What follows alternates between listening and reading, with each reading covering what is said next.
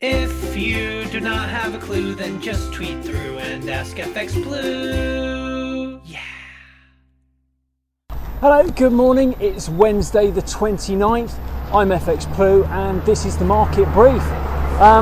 So Johnson's government is coming under increasing criticism for being tentative, confused and unable to plan. We saw this through the pandemic, certainly before the vaccination provided a light at the end of the tunnel, but now we're faced with the issues in the wholesale gas market and the HGV driver shortage. There is still no clear plan of action. Good news for optimists though, there weren't nearly as many cars queuing for petrol on my way home last night. However, before Boris reaches for the Sharpie to tick that one off his to-do list, it was almost like the dude with the sign had been out and about all day. Cardboard signs were everywhere confirming no more petrol, and that was keeping cars off the forecourts. But while we may be lacking decisions from Downing Street, the Bank of England is very well aware of the dangers facing the economy at the moment, and the MPC already looks vindicated, having not begun to taper economic support, and all this points to a pretty tough Q4 ahead, and sterling is beginning to reflect those concerns. We dropped to 135.20 against the dollar and 115.75 against the euro.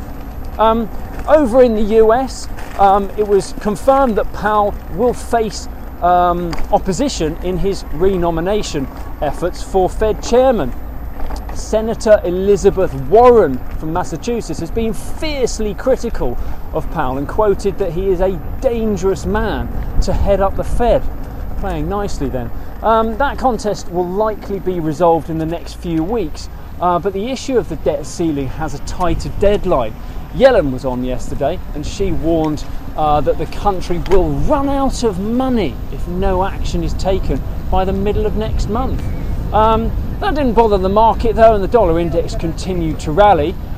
We reached 93.80 yesterday, which is heading towards the top of the current range where we have resistance around 94.40. In the Eurozone, Lagarde has been on. She spoke about the crisis in the wholesale gas industry. In her view, given the market structure, it is an issue that should be able to sort itself out. However, prices have increased 250% so far this year and 80% in August alone, which is excessive for any market. That will surely have an effect on Eurozone inflation, which is likely to remain above 2% going into 2022. And as the dollar rallied, euro dollar tested short-term support around 116.70, and we opened this morning only slightly higher around 116.85. That's it from me. See you tomorrow. If you do not have a clue, then just tweet through and ask FX Blue.